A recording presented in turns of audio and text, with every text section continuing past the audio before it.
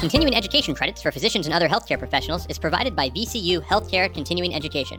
Check out ce.vcu.health.org/cribsiders for more information. The Cribsiders podcast is for entertainment, education, and informational purposes only. The views and statements expressed on this podcast are solely those of the host.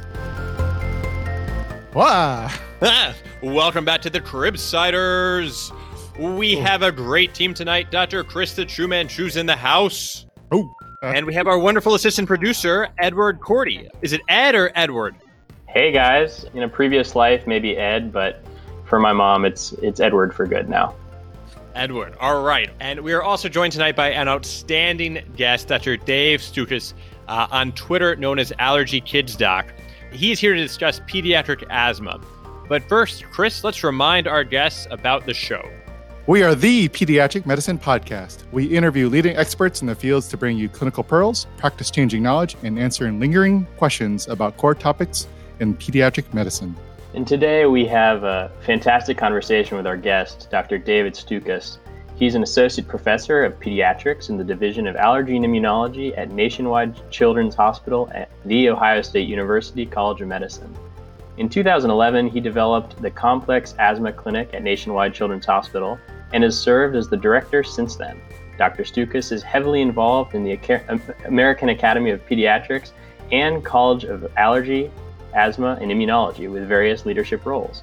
He's been committed throughout his career to disseminating evidence-based information and current clinical guidelines to healthcare professionals and the general public. He teaches us about diagnosis, management, new literature, and fun pearls on asthma control.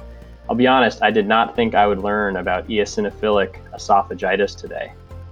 Totally, I agree. What a great episode. So without further ado, guys, let's get to it. You know, Justin, Chris, halfway through this episode, I started thinking, gee whiz, this is a lot of pearls. That's horrible. Sorry. Well, Dave, thank you so much for coming on to the show. We're very excited about talking about pediatric asthma. What a core topic for pediatrics. And so we'd like to kind of start with some rapid fire questions just to get to know you a little bit better. And is there a way, could you describe yourself in a one-liner so that listeners can understand who you are? Yeah, it's a pleasure to be here. Thank you for the invitation. I am a pediatric allergist at Nationwide Children's Hospital in Columbus, Ohio, married to a pediatric emergency room physician with two wonderful children who are 7 and 10 years of age. And in addition to my work in treating patients with allergic conditions, I spend a lot of time online combating misinformation through social media. It's a hefty job. You can definitely get pretty difficult out there in the social media world with a lot of people who want to give misinformation. So my question for you is my favorite question that I like to ask guests is, what is your favorite failure and how did you learn from it? I'm a big believer in failure. I think that's how we all grow. I'm not afraid to fail. I think if we don't set big goals, then we're not going to achieve all that we can achieve. And my biggest failure actually relates to today's topic with asthma. I helped establish a community asthma-based management program through primary care pediatric offices throughout Central Ohio. So it was my job to recruit these practices, to train them on the hallmark of the program, and then really follow up with them over time and collect data and go through with things as they got up and running. And what I found after 3 years of working on this was that each practice is basically its own tiny microcosm and its own quality improvement project, all the different logistics. And my ultimate failure from this was we lacked a way to really demonstrate outcomes. It was almost an impossible task. We couldn't capture each individual patient to know if they were staying out of the ER, what their clinical outcomes were. But my inability to capture those outcomes led to the project's demise because I wasn't able to demonstrate to those who were funding it that it was a worthwhile endeavor, even though all the practices found it to be helpful and the anecdotes were useful. But I think that's my biggest one to date. And since then, I've learned to think about outcomes and how are you going to demonstrate your worth for any new project that I take on. And I try to think 1, 2, 3 years down the road of what's this report out going to look like and what am I going to be talking about at that time. That's helpful. That's helpful advice too for doing research in general and people doing research in their career. It is frustrating sometimes too, though. That I think the project can be worthy in and of itself, but it's a great reminder of planning ahead. Metrics mean different things to different people. So I think clear communication and expectations from the get-go just helps everybody. It just puts it in a different framework. Totally. My question, I am a big reader at times and am always down to hear about a new book. Do you have any book recommendation, one that you think every physician should read, medical, non-medical, pictures, no pictures, whatever you think is something that's worth mentioning? Can I offer 3 quick ones? Absolutely. Okay. My inner nerd loves The Martian. Oh my gosh. I mean, this is the movie with Matt Damon, but I didn't even know they everything. made a That's book great. about it. Oh, well, they made a movie. Yeah, right. But oh my gosh, the writer actually did all the calculations, and everything that's done is legitimate. Like it's a plausible, script plot, which is fantastic. So I love that. It's well written, sarcastic, it's fast moving. I think everybody needs to read Bad Advice by Paul Offit. Most people know that Paul Offit is a vaccine guru out of Children's Hospital Philadelphia. He has multiple books, but his latest, published in 2018, really talks about why all of our patients and the general public are more apt to listen to celebrities, politicians, mass media than they are to us. And it gives us the blueprint and the playbook to combat a lot of that misinformation. And then lastly, I recommend anything by Atul Gawande, but specifically the Checklist Manifesto, because that I think teaches all of us that if we can adapt and adopt to a regimented checklist of things that we do during patient care, we're much less likely to miss things, kind of like the Swiss cheese model, right? So those are my 3. Excellent. Excellent. Can you tell us about your advocacy and the Asthma and Allergy Foundation of America? Yeah, the Asthma and Allergy Foundation of America is the country's longest running patient advocacy organization for patients with allergic conditions. So they really help patients with asthma, allergic rhinitis, food allergies, atopic dermatitis, immune deficiency, things like that. And I first got involved with them, oh my gosh, almost 15 years ago, I think. And they reached out as help with their medical scientific committees, really just vetting some of the information they were putting out, dealing with media requests. I continued my involvement. I actually joined the board of directors for AFA for a couple of years. I've really enjoyed this work because their goal is to reach a population of patients in need. With asthma, especially, that's what I love today's topic. There's a lot of folks out there with asthma that don't have access to the resources that they need just to maintain good control. There are too many people that think it's normal to need to go to the emergency room several times a year for asthma, when if we can just get them some simple resources, we can prevent that. So, where can people look to get more information from AFA? Well, you can go to their website. It's just www.afa.org. They have a subsidiary, Kids with Food Allergies, and they have wonderful online resources, patient-based resources, very clear communication, and I encourage everybody to check it out. Fantastic. The work that you're doing is incredible because there are so many health disparities in asthma in pediatrics where low socioeconomic status individuals are disproportionately affected. Black individuals are more likely to die of asthma. I think these are all important topics. And I am proud that as a show, we are able to kind of learn more about treating pediatric asthma so we can help resolve these health disparities throughout our careers through advocacy and treating these patients. Excellent. Should we get into it? Let's get into it. Let's do it. Justin, you're going to have to read it because I can't bring myself to read the name. So our first case at Castlett Children's Hospital is Celia Saba. This is a 4-year-old girl, no past medical history, no previous diagnosis of asthma, brought to the outpatient clinic by her mother for an annual well child check. She has really no complaints, but Celia has had some noisy breathing on occasion and this intermittent cough that happens a few times in the past month, and she really can't figure out why. In the clinic, her vitals are stable. She has a temp of 98, heart rate of 92, respiratory rate of 26, and a blood pressure of 106/60. Celia is seated comfortably on the table, playing with a race car, has no real increased work of breathing, but on exam, she does have some bilateral faint expiratory wheezes. And so when we have a patient like this in front of us without a diagnosis of asthma, what are you thinking about the wheezing kid in front of you? And maybe what other questions would you want to ask Celia or her parents in treating this patient? Well, the first thing I think about when I consider a diagnosis of asthma is chronicity. So, what's the pattern of symptoms over time? Asthma is recurrent episodes of respiratory symptoms over time. It's not that one bad bronchiolitis that lasts for 6 to 8 weeks, and then you have really bad luck and you get a URI as soon as you're discharged from the hospital or anything like that. So, what's the pattern of symptoms that displayed over time? So that really helps me think about things. It's exceptionally difficult, if not impossible, to diagnose asthma with somebody's first episode of persistent cough or wheeze. we need to see what the pattern's going to entail. And then the symptoms I ask about are really just, tell me the respiratory symptoms, because asthma is a respiratory disease. If you do not have respiratory symptoms, you do not have asthma. So, asking about and cough is the most common symptom. A sensitive sign for asthma is post-tussive emesis. If you're coughing to the point where you're actually throwing up afterwards, that's some pretty significant, reasons for your cough. With the one caveat being kids with a lot of postnasal drip when they get colds and stuff, they can obviously cough up phlegm. Are they waking at night due to their cough or respiratory symptoms? That's also indicative of asthma as well. Are they having wheezing, chest tightness? For older children, can they describe the sensation that they have? And then we talk about the circumstances in which the symptoms occur. And I'm sure we'll talk more about triggers and things like that. So that's where I start. Just let's accurately define how often symptoms are occurring, when they're occurring over time, and what the symptoms are. Now, is all that wheezes asthma? No, not at all. And in fact, a lot of kids don't wheeze at all. We may not hear that even when we listen with our stethoscope. And there are many other causes for wheezing, especially viral lower respiratory tract infections. There's about 40% of toddlers, I believe, will wheeze at some points, but only about a third of those go on to develop asthma. So we need to think about all the other causes. So viral infections are common. Of course, we always want to worry about foreign bodies or, any type of anatomic obstruction that's going to cause that wheezing sound when you auscultate. Now, you were talking about toddlers. I've heard that some people have lower limits of where they feel like they can diagnose asthma, and up until then, they'll call it some sort of reactive airway disease. Is there a clear definition there? Well, it's really easy because there is no definition of reactive airway disease. There's no ICD-10 code for it. It's not.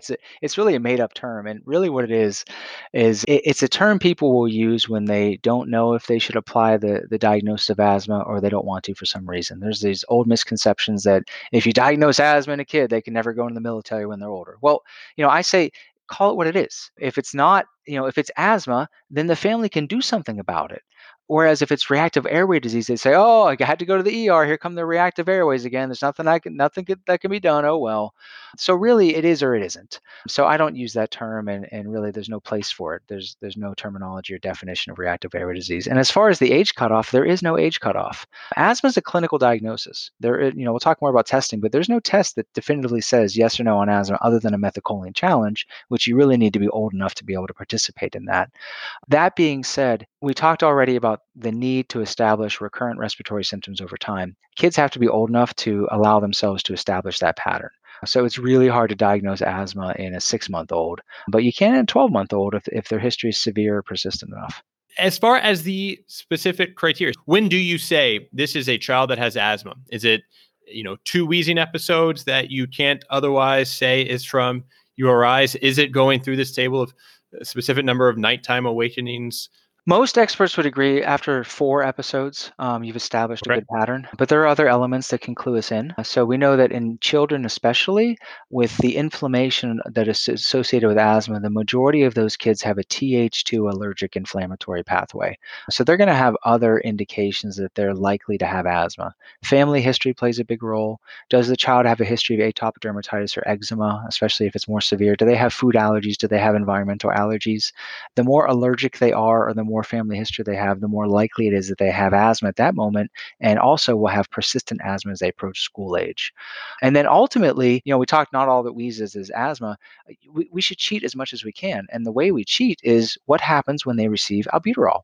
Because as you know, and your listeners know, albuterol is a bronchodilator. It acts very fast. It also is very short lasting. So during these episodes of either cough or wheeze or respiratory symptoms, have they tried albuterol? If not, that's our opportunity to prescribe it, teach them how to use it, teach them what to watch out for, and track their use. If they have used it before, what's been their response? If they've used 400 puffs of albuterol and it's never made a dent in their respiratory symptoms, it's probably not asthma. With the eczema, with the food allergies, and with the other kind of atopy that you see with these kids, a couple of times I've used the asthma predictive index or some of these scores to help predict the likelihood that a child will develop asthma. Is this something you use, or are these something that are pretty reliable? They are reliable. And what they're reliable mostly for is ruling out those infants or toddlers who, with a recurrent wheezing, that are not likely going to have persistent asthma. So they're not very good at saying, yes, you definitely are. But the example would be, so some of the things we already talked about, family history, if you have sensitization to air allergens or foods, or if you have atopic dermatitis, or there is a provision for peripheral eosinophilia greater than 4%. Not that we want everybody to get complete blood counts on these kids, but if they already have one and they have ripple eosinophilia, you say, okay, this is probably a Th2 inflammatory pathway. So if they are negative to all of those risk factors, this is not likely going to be persistent asthma at school age. And this is probably going to be a temporary thing, whether it's just asthma of toddlerhood that they outgrow, or it's early onset but transient, or who knows what. And then if they do light up the board with all these risk factors, so this is something I do for every single patient that I see, I'm automatically doing this in my mind. I'm not necessarily calculating scores or hammering over details, but you get the gestalt. You're like, oh, an allergic kid from an allergic family with this pattern of recurrent wheezing, I think they have asthma. I think this is going to be persistent at least for the next few years. And then you have the conversation with families in regards to prognosis of say, listen, I know you want this to go away and you don't want to hear this diagnosis, but now that we have it, we can do something about it. So let's talk about whether they need a daily controller medication. Let's talk about as needed on-demand therapy whenever they start to have symptoms. Let's talk about goals of keeping out of the ER and so on and so forth. That's great. That's awesome. Should we go on to the next part of the case? I think so. Yeah. Okay.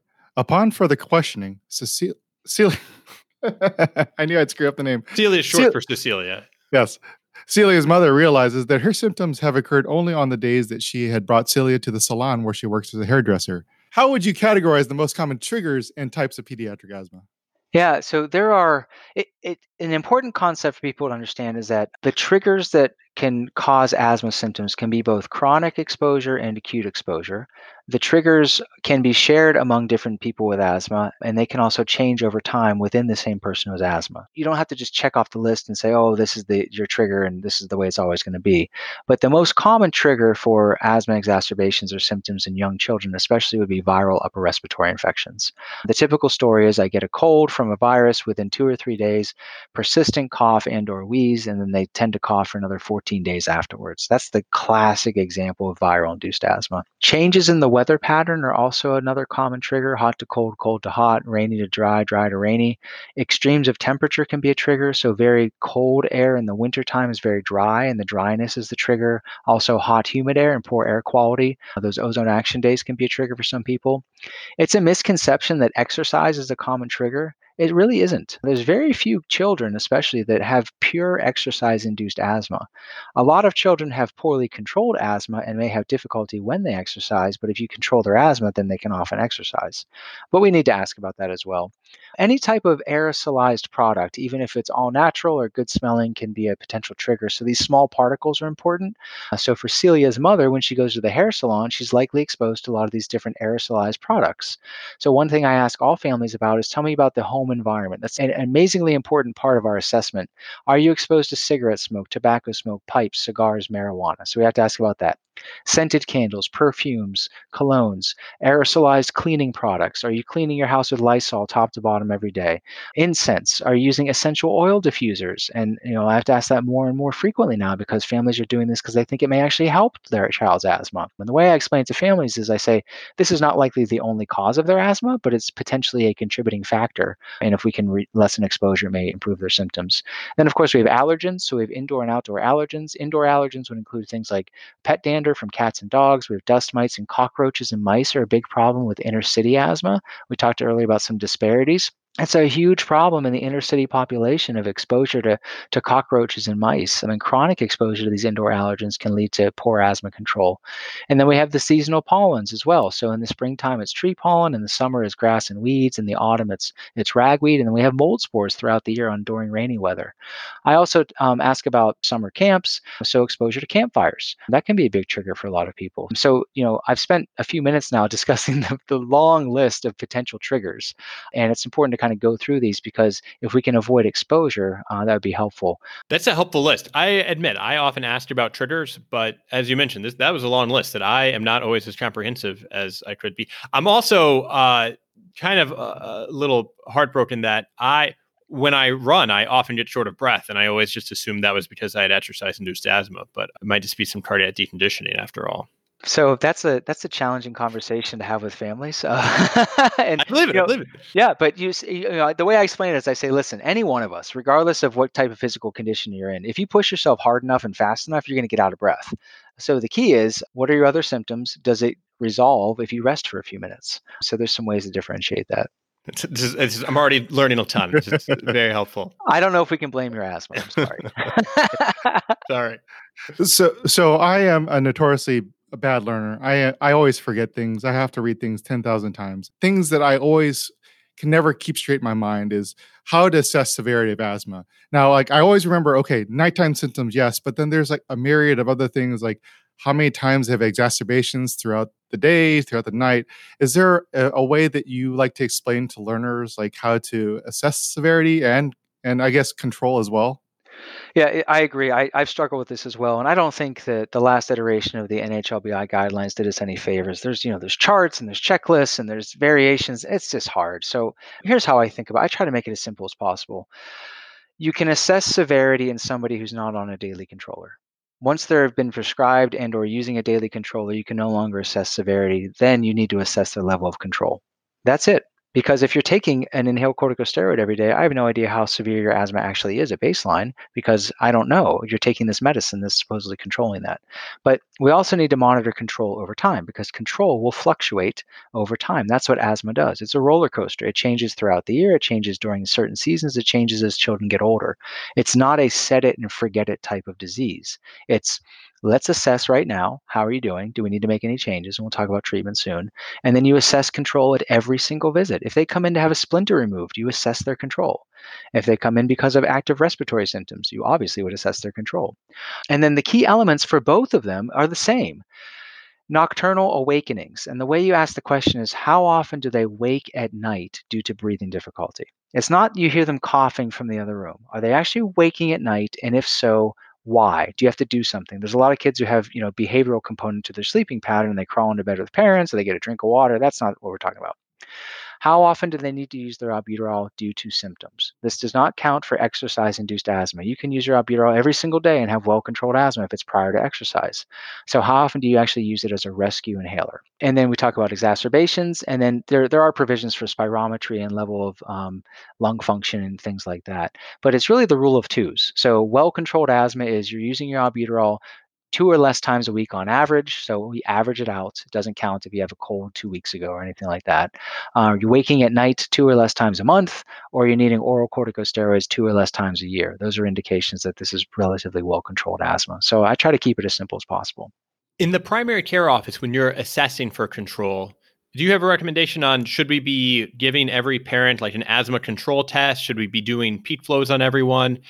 Or is it all kind of this gestalt? And is there any evidence to support one or the other? How should we be doing this in the primary care office, I guess? Yeah, great question. Peak flows, no, because that just gives you a spot measurement, which is very effort dependent, especially in kids. So that's not going to assess control. When you assess control, you really want to try to look at the previous 4 weeks. There are validated questionnaires that are frequently in use, such as the asthma control test, the asthma control questionnaire. So I would recommend adopting one of those and handing it, finding a way to identify those patients with asthma, hand it to the parent at the time of rooming. That way it's filled out. You walk in the room, you look at the validated score, and there is research to back all these up, and you can look at the score and determine very easily whether their asthma has been well controlled or poorly controlled over the prior 4 weeks. Now, there are caveats. So if they were in the ICU 6 times in the last year, but they've done great over the last 6 weeks, you're not going to capture that. So you still have to go through a history to figure things out overall. From a practical standpoint, so when I put in my ACD-10 code diagnoses into the computer, they always have me put in like, are they mild intermittent asthma, are they mild persistent? And sometimes I literally like I just met them, I don't know, but like how do you handle that? What do you put in?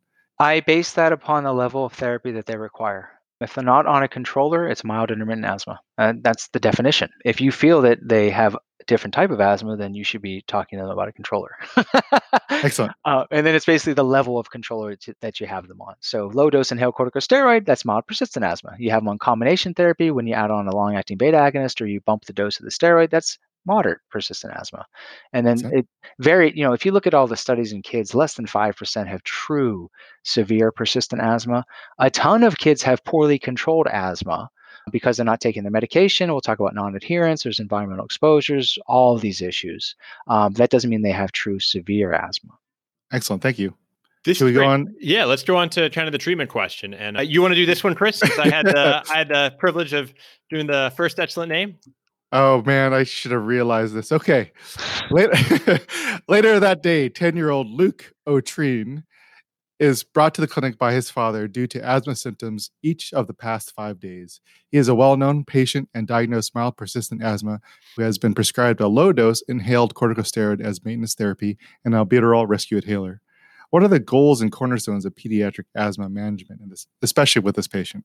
The goals of any child with asthma are to come to a individualized approach for every child and to work with their family to come up with to use shared decision making to identify the goals and then to follow that over time.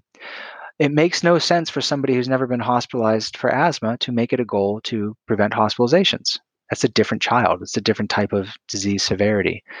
However, if somebody has had multiple hospitalizations over the past year, it is a very reasonable goal to say, I want to decrease your hospitalizations. So walking it through. So for some people, it doesn't have to be hospitalizations or ER visits or ICU stays or anything like that. Frequency of exacerbations, the impairments on a daily basis. Do they have any physical limitations? Are they missing school or missing work because of their asthma? Asthma is a leading cause of missed school days, and then parents have to miss work because of it. If that's the scenario, then that's a significant goal to try to achieve. But the goal for any family, and I would hope for every physician and everybody listening to the program now, is the goal should be to reduce symptoms, let kids sleep through the night, exercise without limitations, reduce the frequency and severity of exacerbations. And in order to achieve that goal, there will need to be ongoing follow-up care, ongoing assessment of their asthma control, self-monitoring, and likely use of medications in appropriate ways and avoidance of triggers. It's like the easiest thing in the world, but it's the hardest thing in the world. So is this a place where you might sort of pull out your asthma action plan or to go through so that everyone has sort of ideals and the goals, but also what steps of therapy they need to be at? Or is this a different place where you would put that? The asthma action plan is the last step in my mind. Gotcha. That's the take-home message. That's the reinforcement of everything we just discussed in the office, and that's going to highlight. We see them in the office. Let's say they have severe asthma. I'm going to see them every 2 to 3 months for 20, 30 minutes at a time. So I'm seeing them for 4 hours out of the year, tops. Then they have to go and live with their disease for the remainder of their time. So the asthma management plan, or the written asthma action plan, is their cheat sheet for when they go out and they're fine for 2 months and then all of a sudden they have symptoms. That reminds them what to do. That reminds them when to call. Gotcha. Let's talk about treatment. When we have a patient that does not have controlled asthma, whether it's newly diagnosed or not, what are some of the first medications that you turn to? And specifically, how has this changed with the new GINA guidelines that I don't know if it got a ton of press, but it seems like this has really revolutionized some of the initial ways of how we treat asthma based on their guidelines. Well, they don't call themselves guidelines either. They call themselves treatment strategy, just to be clear. Fair interest. So for those who aren't familiar, the GINA asthma treatment strategies, or what they're called, they're updated. These are worldwide asthma recommendations, and they're updated annually. Whereas the United States has the National Heart, Lung, Blood Institute NHLBI asthma guidelines, which have been updated in 14 years, I think. Although the most recent update should be coming in the next year. But it's not going to be a comprehensive update that's going to have changes or necessarily treatment recommendations. It's going to address very specific issues. So with the GINA guidelines, they do a really nice job of going through the literature, and they review the quality of evidence surrounding aspects of asthma management, including diagnosis, treatment options, and things along those lines, and they change it accordingly.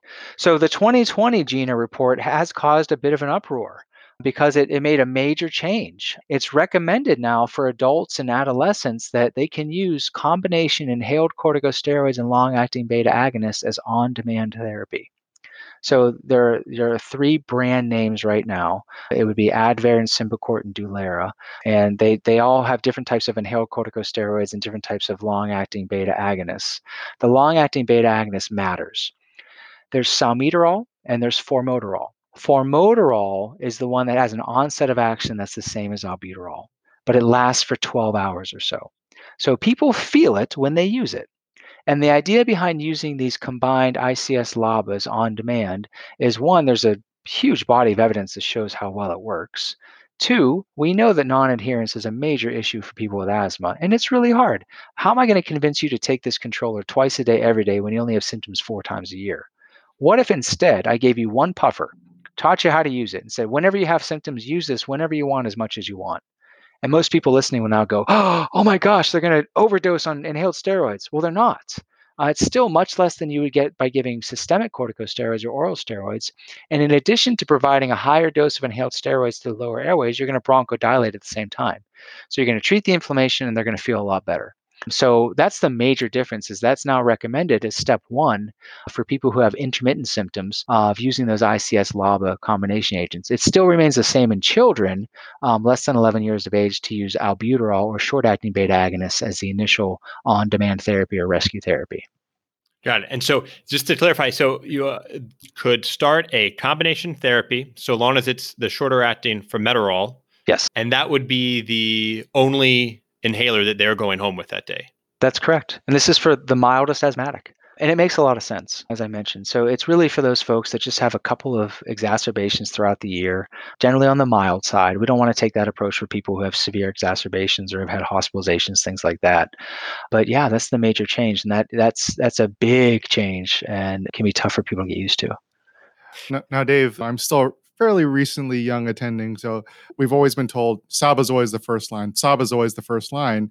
But then over in Europe, I hear that this treatment pathway has been used a lot, and that's where some of the early studies came from and how this came about. Is that correct? You're absolutely right. Yeah, this is mainstay of care in Europe, and it has been for, almost a decade, I think. So that's the one caveat, and I'm glad you brought that up, because right now in the United States, insurance companies may not reimburse this. So if we're going to prescribe it, sometimes even though we may direct patients to use it this way, which is evidence-based and based upon the GINA recommendations, it may not be covered that way. So you may have to prescribe it slightly differently, such as twice daily use, but then actually explain to patients how to use it the other way. And have you started switching over adolescents from albuterol inhalers to the formoterol combination medications? Is that something that we should be doing for our 14-year-old who comes in with mild intermittent asthma and is on albuterol? I think it requires a really good understanding of self-management and a relationship with the patient and the family. So that's not something that I generally do on the first visit. And to give some perspective, I started a complex asthma clinic at my institution almost a decade ago for children and adolescents with frequent ER visits, hospitalizations. So kind of the most difficult to control patients in our population.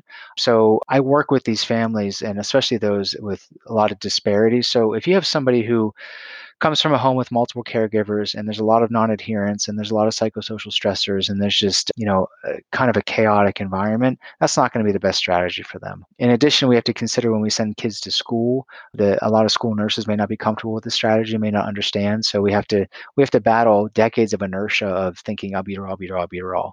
So I would say pick and choose your spots. But yeah, I would encourage people to start to play around with it a little bit with the right family, and then see how it goes. And sorry, the families with social stressors, you would stick with albuterol rather than the combination? Yeah, and partly because that's what they've known for years and years. So if I'm going to introduce a major change like that, I need to have some sort of relationship with them and rapport, and have them. I need to build the trust. I hear you. And so let's say that leukotriene is struggling with asthma control, and the inhaled corticosteroid that he was started on, or even the combination therapy that we started him on, isn't working. How do you think about escalating the therapy, especially with some of those tables? It seems like step-up therapy, you have one of 4 options on a couple, and the guidance. What's the expert opinion? How do we escalate therapy? Yeah, so I would love for your listeners not to think of therapy as just medicine. Medicine's the last thing on the list. So when we're talking about asthma management, it's really assessment of adherence, environmental exposures, comorbid conditions. So all 3 of those need to be assessed before you even think about tinkering with the medicine. And the simple reason why is because if you live in a house filled with cigarette smoke and you're not using the inhaler that I prescribed you appropriately, why on earth would I prescribe you a higher strength inhaler? It's not going to do a bit of good. So really spending time thinking through what's the technique, how often are you using it? This is where motivational interviewing can be very helpful. Just really walking through the nitty-gritty details of who's supervising them using their medicine. A lot of parents out there think that their 7-year-old is capable capable of self-management and taking their inhaler twice a day. They are not.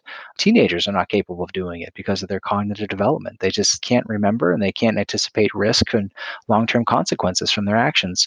So we set up a plan of direct supervision. Environmental assessment is huge.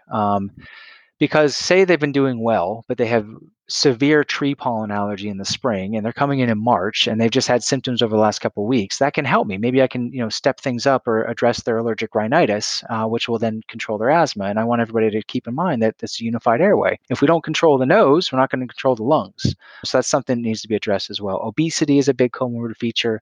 And then, gastroesophageal reflux disease can be as well, but historically it's been overplayed a little bit. It used to be talking about silent reflux causing worsening asthma and, trials with proton pump inhibitors and things like that. Unless they're really endorsing significant GERD symptoms, I don't think we need to address that. But those are some things to think about. Then we think about medication. And then when you consider the stepwise progression, it's really just going one step at a time. So we assess their asthma control. If we feel that they are not well controlled for whatever reason, and we've addressed all the other issues with adherence and comorbid features, environmental controls, I hope people get sick of me saying that because that's really important. And then we talk about types of medications. So you just go up the ladder. Traditionally speaking, we'd start with like a low dose inhaled corticosteroid if you're going to go with a daily medicine, or now with the GINA guidelines for adolescents and adults, we would go with an inhaled steroid long-acting beta agonist combination agent. Leukotriene modifiers. So for our patient, leukotriene, who very, very well may benefit from montelukast, that is not the preferred initial therapy. There are some people that may respond really well to that. People like it because it's a tablet, it's a chewable or a granule, as opposed to using inhalers twice a day. We don't have to worry about technique and things like that. But it's not really effective for the vast majority of people with asthma. Their asthma just isn't driven by the leukotriene pathway. So it's an add-on therapy. So you start low. If they're not doing well for whatever reason on the lower dose, then you step things up a little bit. When it comes to inhaled corticosteroids, there is no reason at all to ever put somebody on high dose inhaled corticosteroids as monotherapy. There are a lot of people out there that don't respond well to corticosteroids who have asthma. In fact, exposure to passive tobacco smoke can decrease your receptivity to inhaled corticosteroids.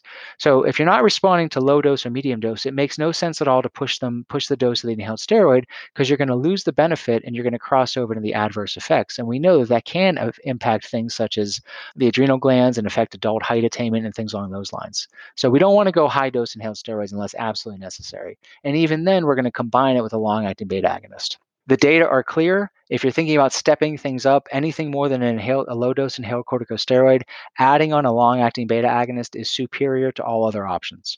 So we always want to consider that. And then you can keep the dose of the steroid low while you add on the LABA and see how they respond. Because again, you're going to provide that persistent bronchodilation throughout the day.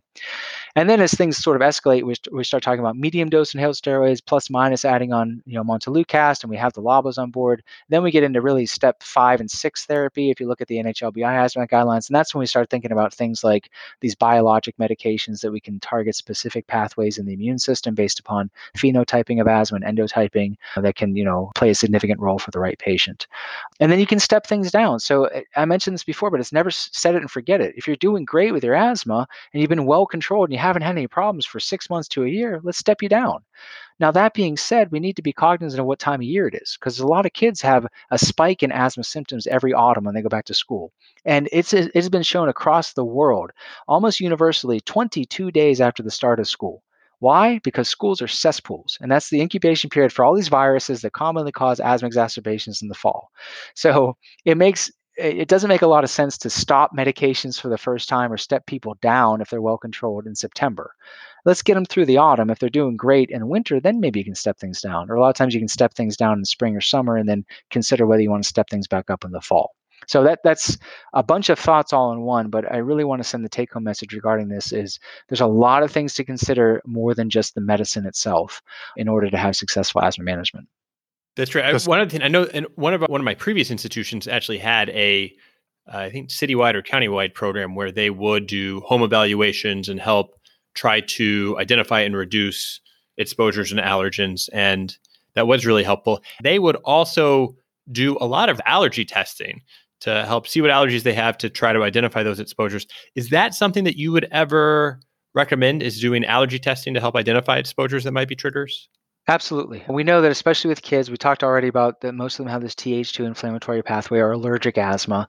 About 3/4 to 80% of kids with asthma, persistent asthma, also have environmental allergies. So if they have ongoing exposure, if their allergic rhinitis is not well controlled, that can impact their asthma. So as a good starting point, I don't think you have to test everybody right out of the gate, but see how they respond to therapy. And so if they're not doing well, if they're not well controlled, and you feel that that may be a factor for persistent asthma, then yes, that's a very good starting place to see if you can identify any type of environmental allergies.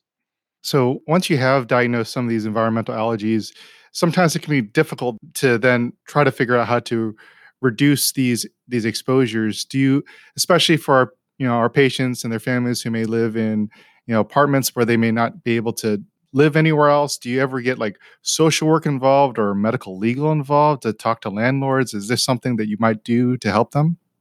Yeah, there are unfortunate circumstances, and it's going to vary based upon where you live and the types of living environments that folks have. But yeah, it can get to that, especially for people who have proven allergy to things like mold or cockroaches, and we need some sort of remediation inside the living unit. If there's water damage that isn't being fixed, they're going to have ongoing exposure and ongoing mold growth, and that can be a real problem. But that's also an important reason to accurately identify, do they have allergies or not? Because if they're not allergic to mold, then you can't blame the mold. You certainly can blame poor indoor air quality and address it that way. But no, that's an important part of all this. I have a specific treatment question. I remember I was taught a pearl that for those who did claim to have exercise-induced bronchospasm, Montelukast particularly was a helpful treatment. True or false? It is approved for use for exercise-induced asthma. It's also approved for allergic asthma. For exercise-induced asthma, you can either use it on a daily basis or you can use it, I believe it's 2 hours prior to exercise, but it still does not replace the use of albuterol 15 to 20 minutes prior to exercise to bronchodilate. So yes, you're right, but I think the more we learn about asthma and exercise-induced asthma, plus with the new, now there's a black box warning on Montelukast. We've known for over a decade that it is associated with rare adverse events that can cause psychological changes, including depression, suicidality for adolescents, or severe behavior changes in young children. It's a rare adverse effect, but when it does occur, it can be pretty dramatic. And typically it's in the first 30 to 60 days of using the medicine. And almost all patients will revert back to baseline once you discontinue it. But that's a conversation we now need to have with everybody when we prescribe Montelukast. So if you're thinking about doing it for the track athlete, just because you want to try something for exercise, you have to have that conversation with them, and they may balk at that, or you may decide that that's not worth the risk as well. Justin, were you going to ask something about steroids? Yeah, I had a preceptor who would say anytime a person in your clinic is wheezing, they should be getting oral steroids in a patient with asthma. I should give that. Is that a safe bet to always, if you hear active wheezing on exam, to treat with oral steroids? No, just because they walk into your office or your urgent care doesn't mean they need to get steroids. So we know enough now. Can we do more aggressive use of albuterol, or can we use the combination of inhaled corticosteroids and long-acting beta agonists to do that? And there's also provisions in the new GN guidelines as well to, every time you use your SABA or your albuterol, use an inhaled steroid with it. So now using more inhaled steroids as on-demand therapy, which many studies have shown can be equivalent to using on a daily basis by preventing exacerbations. So no, I still would say things have evolved and our understanding has evolved, and you don't need oral steroids. But when you do decide to use them, it's important for listeners to understand it's not 7 days of prednisone every time. Be thoughtful about it. How long have you had symptoms? What's the degree of impairment? A lot of times you can just use 3 days of steroids, because most of the time you get better in the first day or two anyways, that treat the inflammation in the lower airways with systemic steroids. And then there's also provisions for using things like Decadron. You can use dexamethasone, either 1 or 2 doses for mild to moderate exacerbations in kids. It works really well.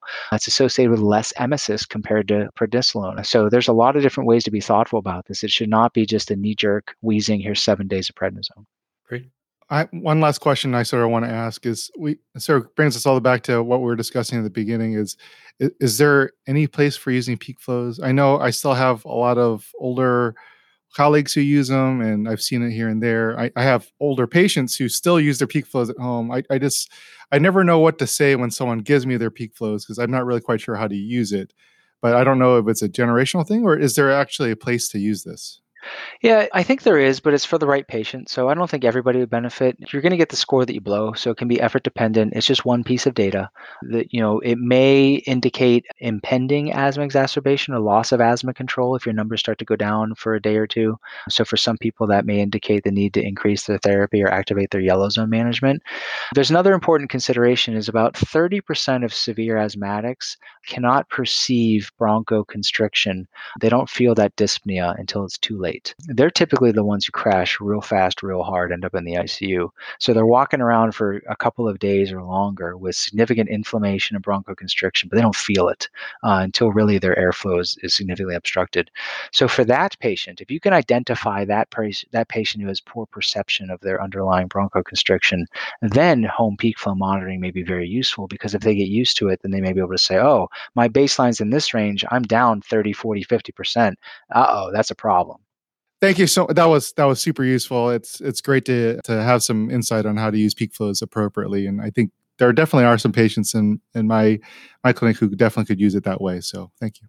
Yeah, along those lines, if I may, if you're going to use peak flows, then it is incumbent upon you to teach them how to use it. So just like inhalers, people don't know how to. It's not intuitive to use inhalers, and inhalers come in all shapes and sizes now. There's breath actuated inhalers, dry powdered inhalers, meter dose inhalers with HFAs. There's twist inhalers. So it's important that we review the technique, the proper technique, with every asthma patient regarding their type of inhaler that's been prescribed at every visit. This can be done by a respiratory therapist if you have one on staff. It can be done by certified asthma educators on your office if you have any, nurses, yourself, trainees. But that's a really important component of this, because if you just say, here's your peak flow, have a nice life, it's going to end up in the trash, or they're going to use it incorrectly. Do you have any resources like YouTube video places or anything that you'd like to hand out to patients to learn about appropriate technique for their specific inhaler or how to use peak flows? We do hands-on training until they get it right, and we demonstrate that. So that's something we're committed to. But I'm also in a specialty clinic. I mean, this is what we do within allergy and immunology. But there are wonderful resources now. So a lot of the advocacy organizations, I believe AFA that we talked about before, may have some online. I know Nationwide Children's Hospital, I helped actually edit and film these videos. This was, I think, 6 or 7 years ago, but there's still, it's the technique remains the same. So you can look at how to use inhalers with spacers with the mouthpiece or spacers with a face mask. And it's also important to understand that all patients should be prescribed a spacer with their HFA inhalers. The way I describe it to patients, it's because the medicine sits in the canister as a liquid. We need enough space for it to turn into fine droplets that can be inhaled deep inside the lungs. It takes roughly 3 to 4 inches to do that. Even with the best technique in the world, if you coordinate the pressing of the puffer with your inhalation, there's just not enough space from the front of the teeth to the back of the throat. So the medicine stays as a liquid, lands on the tongue, the back of the throat, or ends up in the stomach. Whereas if you put the spacer on there, it allows enough space for that medicine to turn into a nice aerosol that you can then slowly breathe in deeply into your lungs. And the best argument for using a spacer is, what's the primary medical treatment for eosinophilic esophagitis, an inflammatory condition of the esophagus? We use inhaled corticosteroids without a spacer. Why? Because the medicine goes to the esophagus. So if that doesn't argue for the use of it, I don't know what does. So we advocate for that. We reinforce that with all of our patients. And even then, you have to use the right technique with the spacer to make sure that you're getting the medicine adequately. So I guess my last question for you is, what is the future of asthma? What do you see coming up ahead of us? Are there any cool treatments that you see on the horizon? What's going to change asthma in the future? The future is here. So when I started my residency, oh my gosh, 18 years ago, and then fellowship, we talked about personalized medicine, right? So you're going to go in and see your doctor with asthma, and it's going to be, let's take a detailed clinical history, let's use some biomarkers, let's do some objective testing, and let's put all things into the computer and spit out the equation of what's the best medicine for you. Well, guess what? We've been doing that for years. So we now need to move way past just saying asthma is one size fits all. It is not. Asthma is a heterogeneous condition that it really has like 30 different types, but that we need to accurately identify the phenotype and or endotype, use biomarkers when we have them available, whether that's blood markers or exhaled nitric oxide as markers of lower airway eosinophilia. We need to use our understanding of how the different phenotypes will predict response to therapy. So if it's neutrophil-driven asthma, such as in an adult or especially an adult smoker, they may not respond very well to certain types of medications like inhaled corticosteroids, and we may need to use long-acting beta agonists or so on and so forth. And so we need to be thoughtful about how we're actually characterizing what type of asthma this patient has. We need to be thoughtful about how we're going to initiate therapy. And then with the use of biologics, we now have targeted ways where we can cross off certain parts of the immune system that are involved in different immunologic pathways that really cause inflammation and asthma. And we can use these for patients who truly have severe, poorly controlled disease and are at risk for frequent exacerbations. So the future is now. I just want everybody to start thinking in these terms and really understand that everybody with asthma is their own unique individual. And while we can take certain concepts to begin our approach to each patient, it is not one size fits all. Wow. Excellent. Cool. Dave, thank you so much for spending the time with us today. So I keep on saying it's my last question, but this really is my last question. So what are your main take-home points for our listeners today? And do you have anything to plug? Yeah, I think the take-home points, there's just a couple to keep in mind. One is use the clinical history to diagnose asthma. So understand the elements of asthma and be comfortable making the diagnosis. Don't be afraid of the big A word. It's not a scary thing. It's one of the most common chronic conditions affecting children. So we need to recognize that and call it what it is. Really keep in mind that asthma is heterogeneous. It changes throughout the year. It changes over time. Our approach to management absolutely needs to change per individual and throughout time as well. So it should never be set it and forget it. And then really, it's not one size fits all. We need to really think through an individualized approach to every single child and patient with asthma to think about what variables may be impacting their disease. And as far as plugging, I suppose if it's okay, if anybody is interested, you can look for me on social media. So my account is @AllergyKidsDoc on both Twitter and Instagram. And I'm out there trying to fight the good fight and combat misinformation. So I would love to have, dialogue and interaction on those platforms as well. Excellent. Well, thank you so much for taking your time with us. It was a great time. This is amazing. Thank you so much. Oh, it was my pleasure. I really hope this is helpful for your listeners. I think it's going to be great. I really do. This has been another episode of the Cribsiders. It's for the kids. Get show notes at thecribsiders.com/podcast and sign up for our mailing list known as Knowledge Food Formula Feeds to get our weekly show notes in your inbox. We're committed to providing you with high-value, practice-changing knowledge and weight-based dosings of fun. To do that, we need your feedback, so please subscribe, rate, and review the show on Apple Podcasts or contact us at thecribsiders@gmail.com. A special thanks to our assistant producer for this episode, Edward Cordy. Thank you for joining us tonight. I've been Justin Lee Burke. I've been Edward Cordy. And this has been Chris the Chu Manchu. Thank you and good night. Hey, you've already listened to the entire episode. Now claim CME credit. Continuing education credit is provided by VCU Healthcare Continuing Education. VCU is accredited to provide continuing education to the entire healthcare team. Check it out at cribsiders.vcuhealth.org for more information and to claim your credit after listening to this episode.